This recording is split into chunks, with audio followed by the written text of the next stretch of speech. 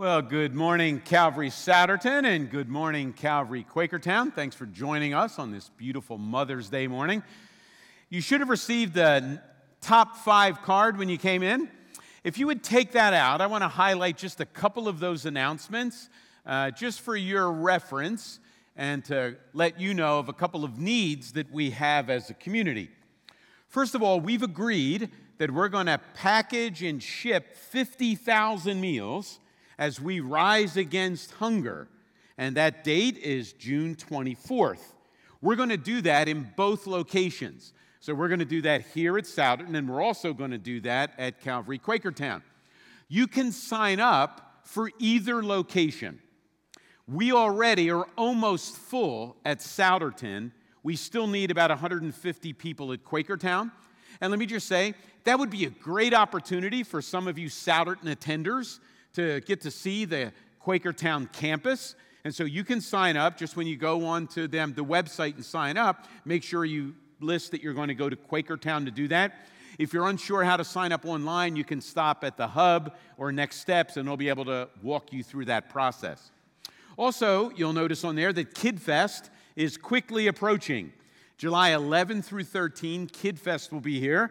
We'll have 1,500 kids or so that we will be, hopefully, explaining the gospel in a relevant way to them and helping them experience the grace and truth that the gospel provides for us as well.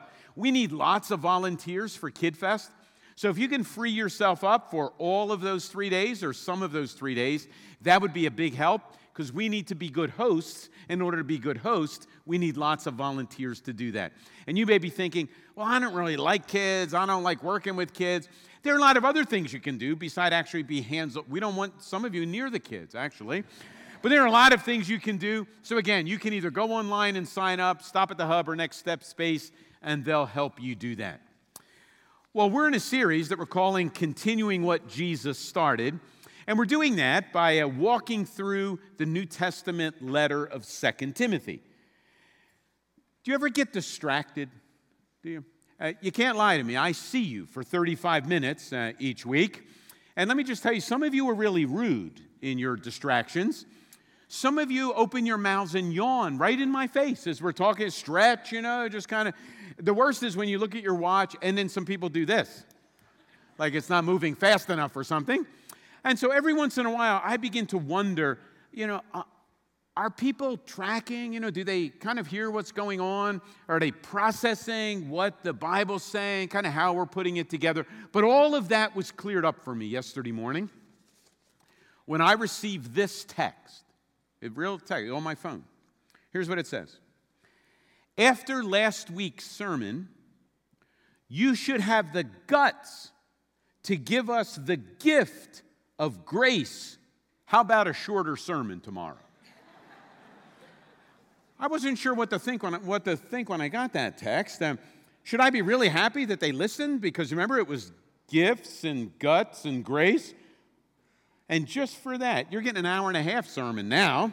Nobody else is coming in the room all afternoon, just you and me. Well, if you have your Bibles, we're going to look at the beginning of 2 Timothy chapter 2. So you can grab your phone or your iPad or some kind of tablet, grab the Bible out of the seat rack, grab a Bible off of your lap or out of your purse. And I'm going to read the first 13 verses of 2 Timothy 2, and then we'll pick up a few other verses toward the end of the message. So follow along as I read 2 Timothy 2, beginning in verse 1. Paul writing to Timothy. You then, my son, be strong in the grace that is in Christ Jesus. And the things you have heard me say in the presence of many witnesses, entrust to reliable people who will also be qualified to teach others. Join with me in suffering like a good soldier of Christ Jesus. No one serving as a soldier gets entangled in civilian affairs, but rather tries to please his commanding officer. Similarly, anyone who competes as an athlete does not receive the victor's crown except by competing according to the rules. The hardworking farmer should be the first to receive a share of the crops. Reflect on what I am saying, for the Lord will give you insight into all this. Remember Jesus Christ, raised from the dead, descended from David, this is my gospel, for which I am suffering, even to the point of being chained like a criminal. But God's word is not chained.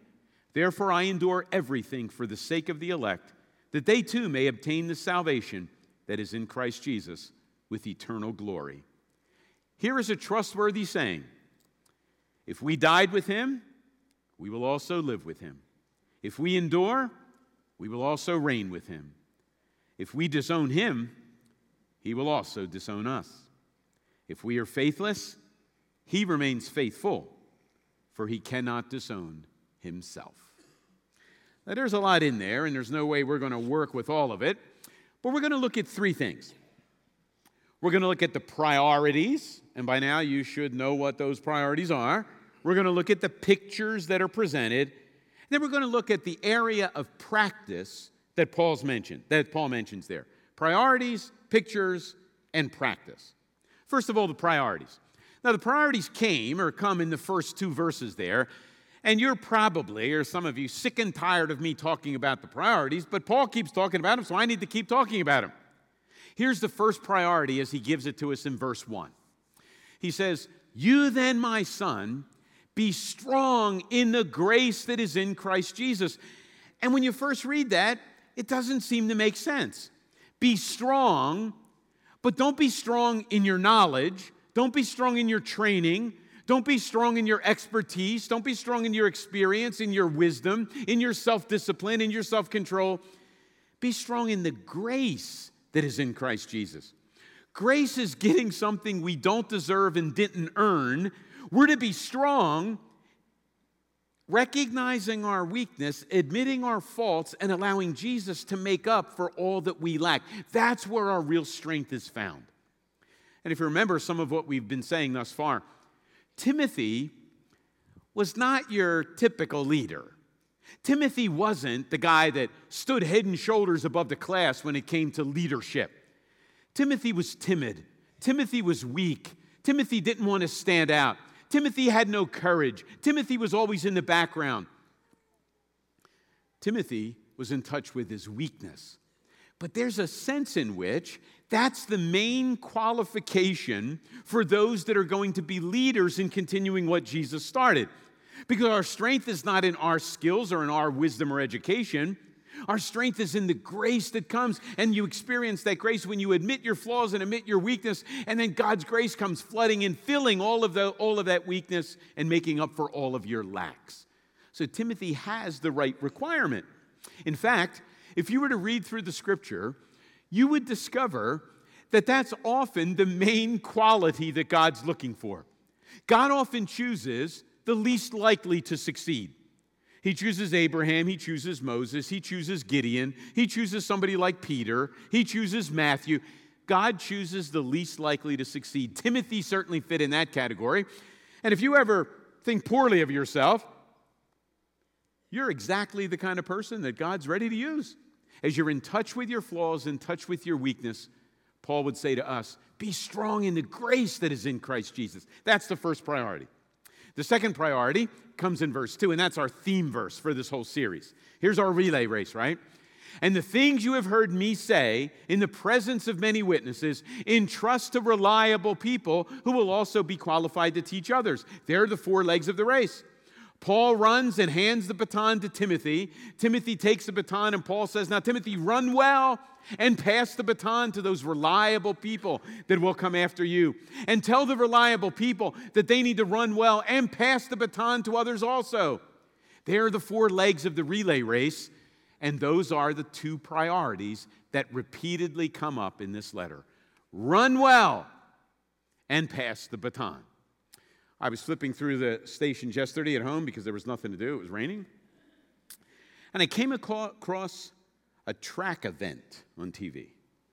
I never realized how boring a track event is. I mean, it's worse than soccer. I couldn't believe it. Until the relay race came on.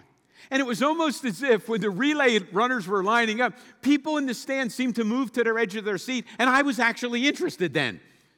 Well, that's what Paul says to Timothy. Timothy, this is a relay race. There are lots of complications. There are lots of ways to be disqualified. There are lots of ways to drop the baton and lose the race. Timothy, here are the priorities. Run well and pass the baton. If you only run well and fail to pass the baton, you lose. If you pass the baton but don't run well, you lose. Those are the priorities that we need to live as we follow Jesus. We run well the life that Jesus calls us to, and we must not fail to pass the baton to those who come after us. Well, they're the priorities, and you've been hearing them for a number of weeks now. Keep them in your head, or I'll just keep saying them, all right? Run well, pass the baton. But then Paul shifts to some pictures, and these pictures should not be completely foreign to you, because we actually looked at these pictures back in September. I'm not going to repeat what I said then. That was a whole message on them. But I am going to mention the pictures because we're kind of working our way through the letter, and the pictures come up. There are 3 pictures, and Paul carefully chooses 3 occupations. 3 occupations that illustrate something about running well and passing the baton. So remember the priorities: run well, pass the baton. And then Paul says, let me paint a picture. In fact, let me paint 3 pictures for you of what running well and pass the baton look like. The first one, that of a soldier. Look at verses 3 and 4. Join with me, Paul says, in suffering like a good soldier of Christ Jesus. No one serving as a soldier gets entangled in civilian affairs, but rather tries to please his commanding officer. Each of the pictures is going to have at least one characteristic, and then each of the pictures will present a consequence of living out the characteristic. Each of the pictures has a regimen. The regimen produces results. So you do something in the process, and something else comes as a result. There's a regimen and a result. There's a process and a conclusion. Well, what's the process? What's the regimen for a soldier? Well, I've never served in the military, but I know some of you have. If you served in the military or are presently serving, raise your hand. Very good. We have a number of you folks. Thank you all. Thank you.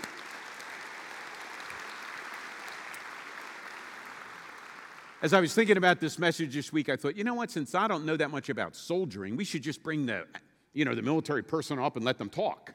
We decided against that after about 10 seconds of thinking about that. But even though I never served in the military, I have seen lots of military movies, and I played Army as a kid. So I feel well qualified to talk about military service. The one thing I do know is the thing that Paul mentioned. Soldiers experience pain and suffering. Isn't that right? I mean, nobody signs up for the military for fun and giggles, right?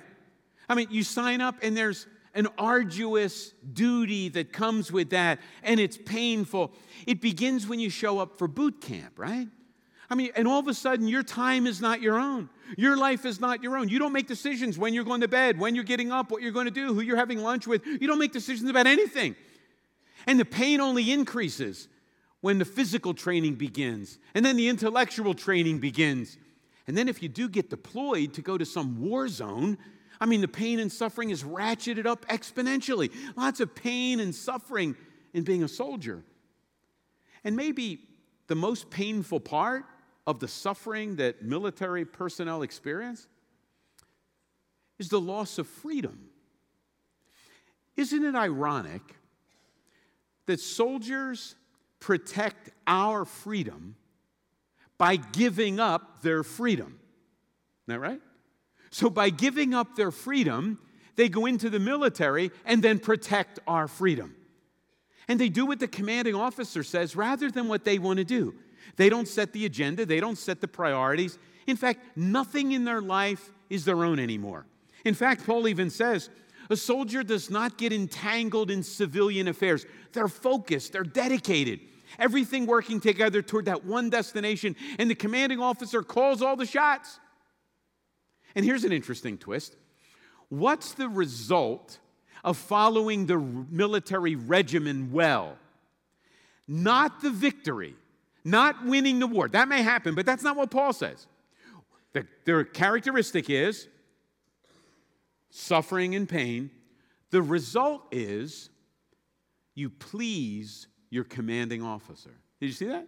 And so the regimen, doing what the commanding officer says, and there's pain and suffering in that, the result is you please your commanding officer. Well, that's the first occupation, the first picture. The soldier. The soldier gives up his freedom, gives up her freedom to bring freedom to others. There's pain and suffering in that process. And through the process, they please their commanding officer. That's the first picture. Second picture is a little different than that. It begins in verse 5.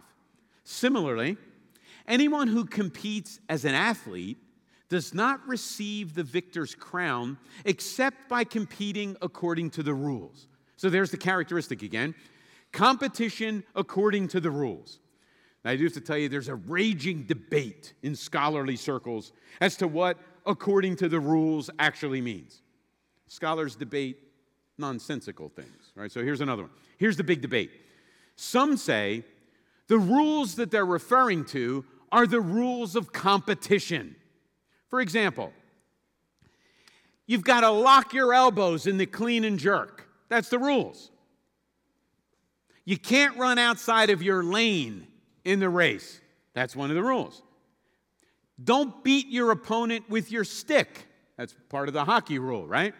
No punching below the belt. That's for husbands and wives, right? All these rules. And so some people say, oh, the rules are the rules of competition. The rules are making sure you understand the rules of the game and you live within them. Every competition, every athletic event has certain rules. And if you're going to win the prize, you have to keep the rules. Otherwise, you get disqualified. That makes perfect sense, right? In fact, only in golf do people monitor and call the infractions themselves. Like, I'm talking about the tour guys. All of us that play with our friends, we get away with whatever we can, right? But on tour, they call infractions on themselves. It's kind of an amazing thing, right? So one side of the debate says the rules are the rules of competition. The other side of the debate says, no. It's not the rules of competition. It's the rules of preparation and practice. Back in Paul's day, the games that he was referring to probably were the Olympic Games. And in the Olympic Games, there was a certain regimen. There were rules of preparation and practice. You had to give up like a year of your time to go into training to prepare for the Olympics. And when you showed up for the event, you had a sign that you had kept the practice and preparation rules. I found it really interesting that this past week, thinking about the rules of preparation and practice, this past week was the 15th anniversary of Allen Iverson's tirade on practice. Remember that? But we're talking about practice. Not a game, practice. Yeah, well, that's what the one side of the debate's saying. Yeah, practice is pretty important. If you don't practice well and prepare well, you're not going to win the prize. So is it the rules before the game? It really doesn't matter that much, does it? There are rules beforehand that get you prepared, and there are rules of the game. And if you break either set of rules, you're not going to win the prize. The regimen before, the regimen during. But it produces the result. If you apply the regimen, if you live out the playbook, the rule book well, you can win the trophy, win the prize. Yes, one day the Super Bowl trophy, the Lombardi, will be in Philadelphia. I'll be dead by then probably, but it's going to be coming, right? If you keep the rules and live according to them and live that out, you can win the prize. So we've got regimen and result again. But then we've got one other picture. We've got a farmer. Look at verse 6. The hardworking farmer should be the first to receive a share of the crops. I've seen a lot of military movies and played Army as a kid, so I know about soldiering. I know a little bit about being an athlete. Not that I was a good athlete, I was a scrub athlete, but I know a little bit about it. I know nothing about farming. So let's just move on. I've driven by farms, I look at farms, I see animals on farms, I don't like farms. But there are farms out here, they're disappearing quickly, but that's the third example that Paul gives. What's the characteristic that Paul highlights when he's talking about a farmer? Hard work. This time of year especially, my guess is farmers are working hard, right? They don't get up at 6 and kind of work till 5. They get up as soon as it's light enough to see, and they go to bed after it's dark, and they eat whenever they can. Farmers don't take vacations like the rest of us. Farmers have hard work and long hours. They've got to work really, really hard. And if they got animals that they're raising, that work never, ever ends. Some of you may have lived on a farm. Some of you may have farms. You know farmers. That's a hard-working occupation, right? So the regimen is hard work. The characteristic that's mentioned is diligent labor. What's the result? A harvest. And what does it say? The hardworking farmer gets the first fruits, the first vegetables, the first of the harvest. I've never had fruit, vegetables, any of that right off a farm. I get that stuff right out of aisle 1. People tell me that it's better right off the stalk and all.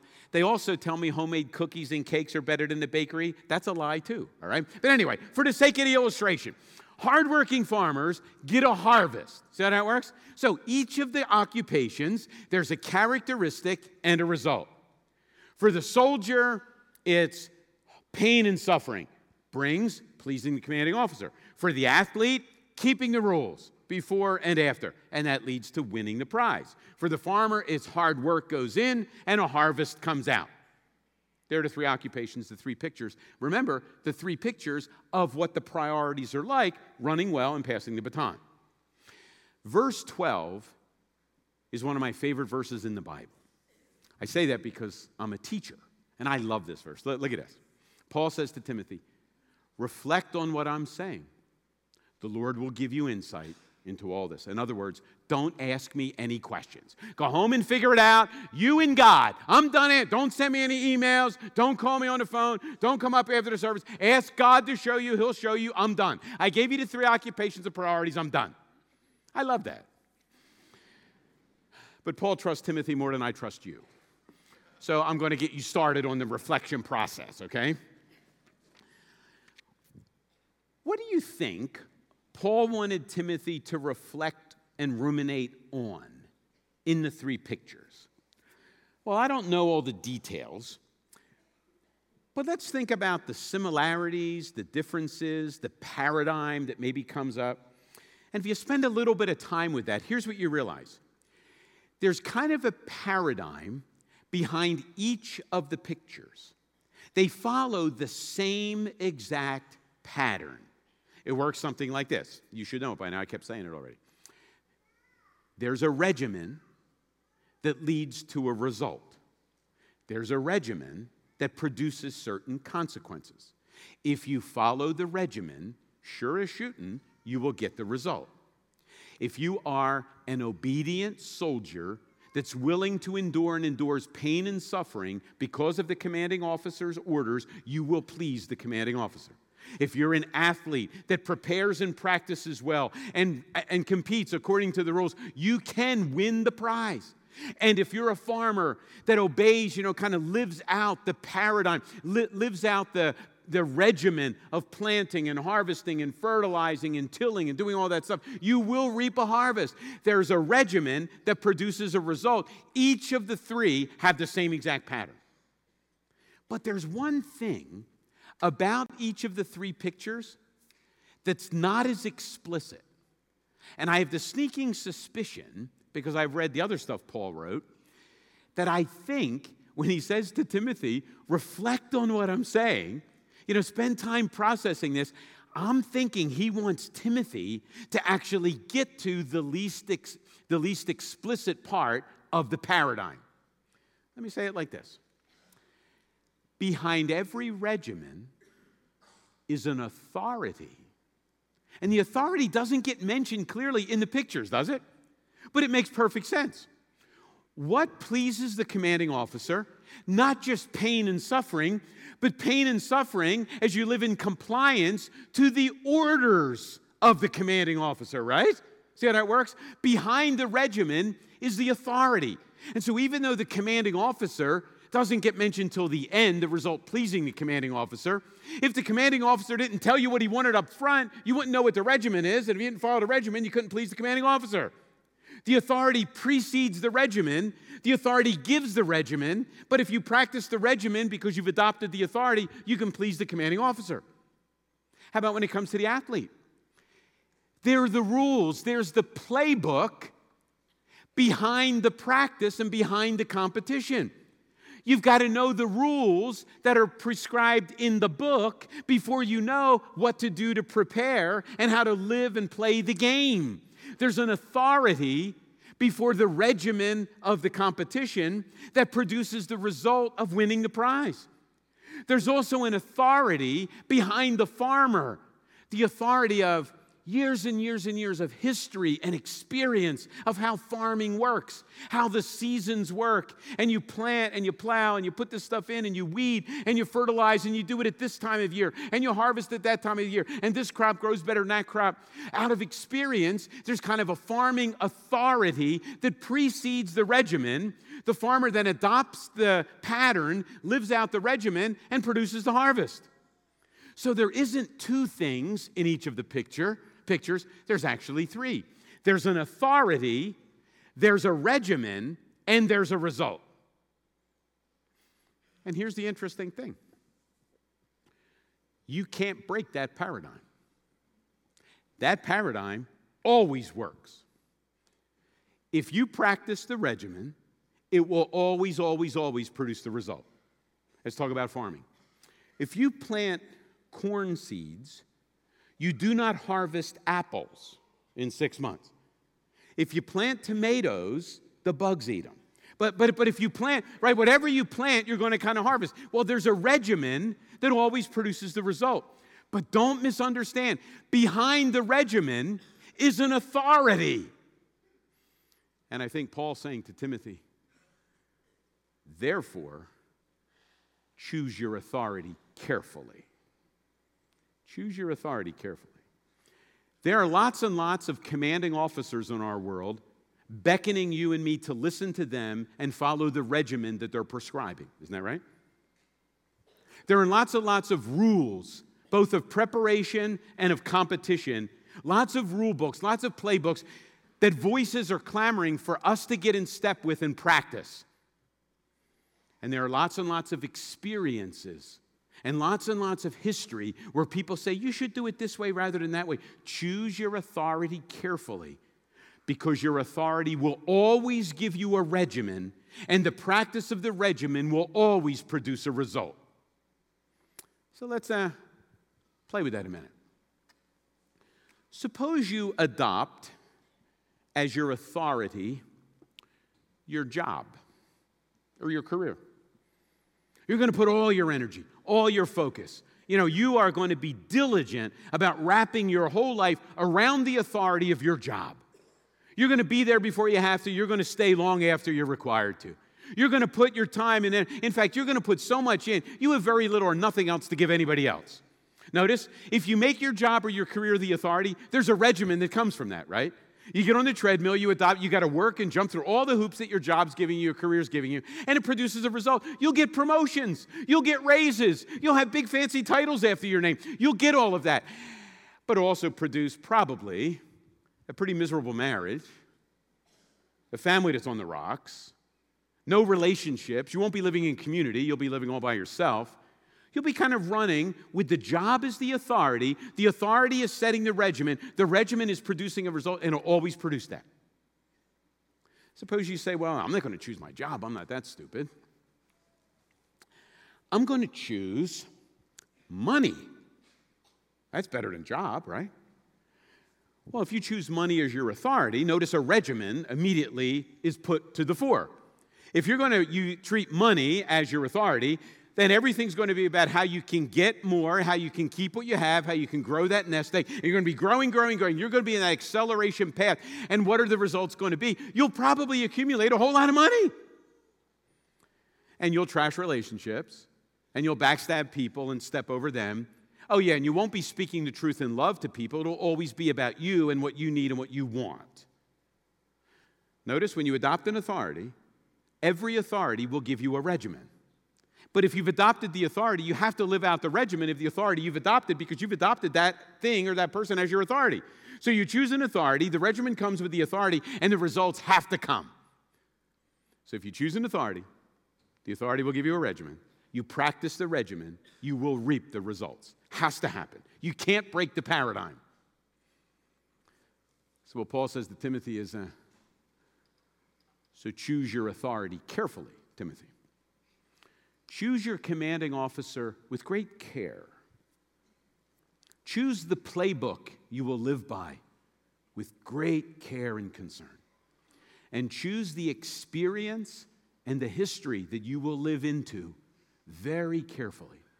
Because once you adopt an authority, you will then live out the regimen, and the regimen will produce a certain result. Choose carefully. Well, that's worth reflecting on, isn't it? That's worth thinking about. And my guess is, you know what commanding officers you're tempted to listen to, even as I'm speaking. You know what voices are clamoring for you to live out the regimen and live out the playbook. And you know the results that can come and that will come from that. And we're all experiencing some of the results from some of the regimens we've been practicing, and it all comes from an authority. It has to happen that way. Choose your authority carefully, Paul would say. Boy, that's worth reflecting on and ruminating about, isn't it? Reflect on what I'm saying. The Lord will give you insight into all this. Now, here's an interesting thing, at least interesting to me. You would think after these high-profile occupations, soldiers, athletes, farmers, I mean, we're talking tough, bold, kind of in-your-face, bigger-than-life figures. What example do you think Paul would now give that we're to practice the pictures in? Probably something big and probably something, you're expecting Paul to say, so now, go bring back the broomstick of the wicked witch of the West. Go get it. Take your sword and go slay the dragon. Stand against those monstrous evils. Go get them. He doesn't say any of that. Look at what he does say, beginning of verse 14. Here's where we should practice it. Not that we don't practice it elsewhere, but here's the one he mentions. Keep reminding God's people of these things. Warn them before God against quarreling about words. It is of no value and only ruins those who listen. Do your best to present yourself to God as one approved, a worker who does not need to be ashamed and who correctly handles the word of truth. Avoid godless chatter, because those who indulge in it will become more and more ungodly. Their teaching will spread like gangrene. Isn't that interesting? He gives us these big pictures, and then he says, oh yeah, and here's one area to practice it. Watch your mouth. I kept thinking when I'm reading this verse, avoid godless chatter, because those who indulge in it will become more and more ungodly. Welcome to Facebook. Sorry. Right? I mean, we live in a world where it's not just words spoken, it's words written. It's tweets that are shared. It's Instagram posts that go. We live in a world where we not only have to speak it, we can write it, and something you'd never say to someone's face. You're tired and you shouldn't. You flip open your laptop as you're lying in bed. Close your laptop. When you're tired, don't whip out your laptop and send messages. Don't post anything late. It's not a good thing. When he talks about practice, he says, watch how you speak. Be careful what you write, because your words can build up and tear down. Your words can be like disease, like gangrene that spreads and brings death to people and communities. Or your words can bring life as you speak words of grace. The example he lists, not that the other examples aren't important, but the example he lists right after the pictures, priorities, pictures. Now practice this in how you speak to one another and what you write to one another. So I put together a couple little rules for us, right? Rules of engagement. Here are a couple playbooks. If we adopt Jesus as our commanding officer, if we adopt Jesus and his rule book, right, the playbook of the Scripture, here are a few rules that come from. Here's the regimen that Jesus would give. And here's one. Respect each other. Don't only respect the people that agree with you, respect people because all human beings are made in the image of God.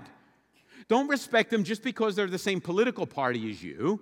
Don't respect them because they look at sexuality exactly the same as you. Don't respect them because they believe the church should be done the way you think it should be done. Respect human beings because they're made in the image of God. Every human being made in the image of God deserves to be respected, not because of who they are and what they've done, but because they're made in the image of God, and we should be submissive and honoring to God who made them. Respect everybody. That's what we should do. How you doing on that one? Are you respectful in what you write on your post and how you respond in the email? When you meet someone and when you say, how about when the person's not present and you're speaking about them? Are you respectful then? Now we better move to the next one. Quick to listen, slow to speak. Boy, that runs through the whole Bible, doesn't it? How do we often function? Quick to speak, slow to listen. Here's a little challenge for you, since you don't have anything else to do this week. Pick a gospel and just read through it. And hopefully you'll be amazed at how often Jesus asks questions. Now, here's why that's so funny. Jesus is omniscient. That means he knows everything. What in the world is he doing asking a question? He knows the answer before he asks the question. But yet he's always asking questions. If Jesus, who knows everything, is always asking questions, how about you and me that know barely nothing? Why don't we ask more questions? We're always speaking and not asking questions. Jesus knows everything. He's always asking questions. Maybe we should adopt the stance and ask more questions? You can only learn something when you're quiet and you're listening to something. You already know what you know, so when you're talking, you can't be learning anything. Ask questions and listen. And you'll be amazed that the situation may not be exactly as you thought it was. The person's assumptions may not be what you attributed them to be. Ask questions and listen. Be quick to listen and slow to speak.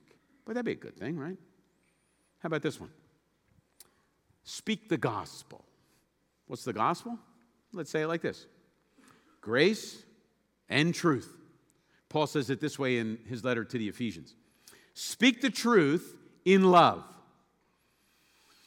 Each of us have a temperament. Based on your temperament, you're kind of wired to either be hard or soft, right?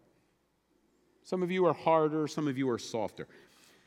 Naturally, you're one or the other. That would be your Myers-Briggsness, all right? So some of you are hard in the Myers-Briggs. You're truth tellers, right? I mean, you're really suckers is what you are, right? I mean, give me the facts, nothing but the facts. I mean, you're just kind of to the point. Others of you never get to the point because you're pleasers, right? And you want to say, but you only want to say things that people want to hear. Here's the thing. We are only as mature as the weaker side of that balance. Whatever you do naturally, that's how you're wired. Whatever you're not naturally doing, that's what comes supernaturally. That's where your spiritual maturity is measured. We are only as mature as the weaker of those sides, not the stronger of those sides. That changes things, doesn't it? So are you naturally soft and pleasing? Paul would say, you need to speak the truth. Are you naturally a truth teller to beat people with the truth? Paul would say, you need to do it in love, right? Speak the gospel. It's truth and grace married together, exactly how Jesus speaks it and brings it to us. Speak the gospel. I kept thinking of a verse from Luke's gospel as I was thinking about the chapter. It goes like this. For the mouth speaks what the heart's full of. That's scary, isn't it? Which means we can listen to what someone says, and even though you can't see it directly, you can know what they're dwelling on in their heart. Or let's go back to the language that we've used in looking at the pictures. The regimen would be the words we speak. Your heart is where you choose your authority. So we can listen to what we say and know what authority we've adopted. And once you adopt an authority, the words will follow. And the words that follow from the authority bring about a result, and you can't change that. So be careful about the authority you choose. Be careful of the values you hold in your heart. Be careful of what you promote to the center as your authority, because every authority will bring a regimen, and every regimen brings a set of results. So choose the results you want, look at the regimen, but choose carefully your authority. Well, that raises one question then. And that's this. How should we choose an authority then? I know of only one authority who gave his life for me. I know of only one commanding officer that said, I'll take the bullet you deserve instead of you taking it. I know of only one master who says, I'll cover all your debt now and forever. You come follow me. On the basis of what he's done, do the wise thing. Adopt Jesus as your authority. He gives us a regimen to follow, not to earn something, but because of who he is. He's already given it to us. And recognize when you adopt Jesus as the commanding officer and the authority, a regimen comes from that. Live out the regimen. Continue what he started. And the results are guaranteed. You follow Jesus, and you'll hear one day, well done, good and faithful servant. Let's pray. Father, we give you thanks that you don't leave us in the dark to figure this stuff out. You make it plain. You give us the priorities and you say, run well, pass the baton. You give us pictures because we're more image-based creatures than word-based creatures. Look at the soldiers. Look at the athletes. Look at the farmers. But recognize behind every regimen stands an authority. Choose your authority carefully. Live out the regimen the authority gives. And experience the results that always follow. Thanks, Jesus, for offering to be our commanding officer and for taking care of what we couldn't take care of ourselves. Help us to choose wisely.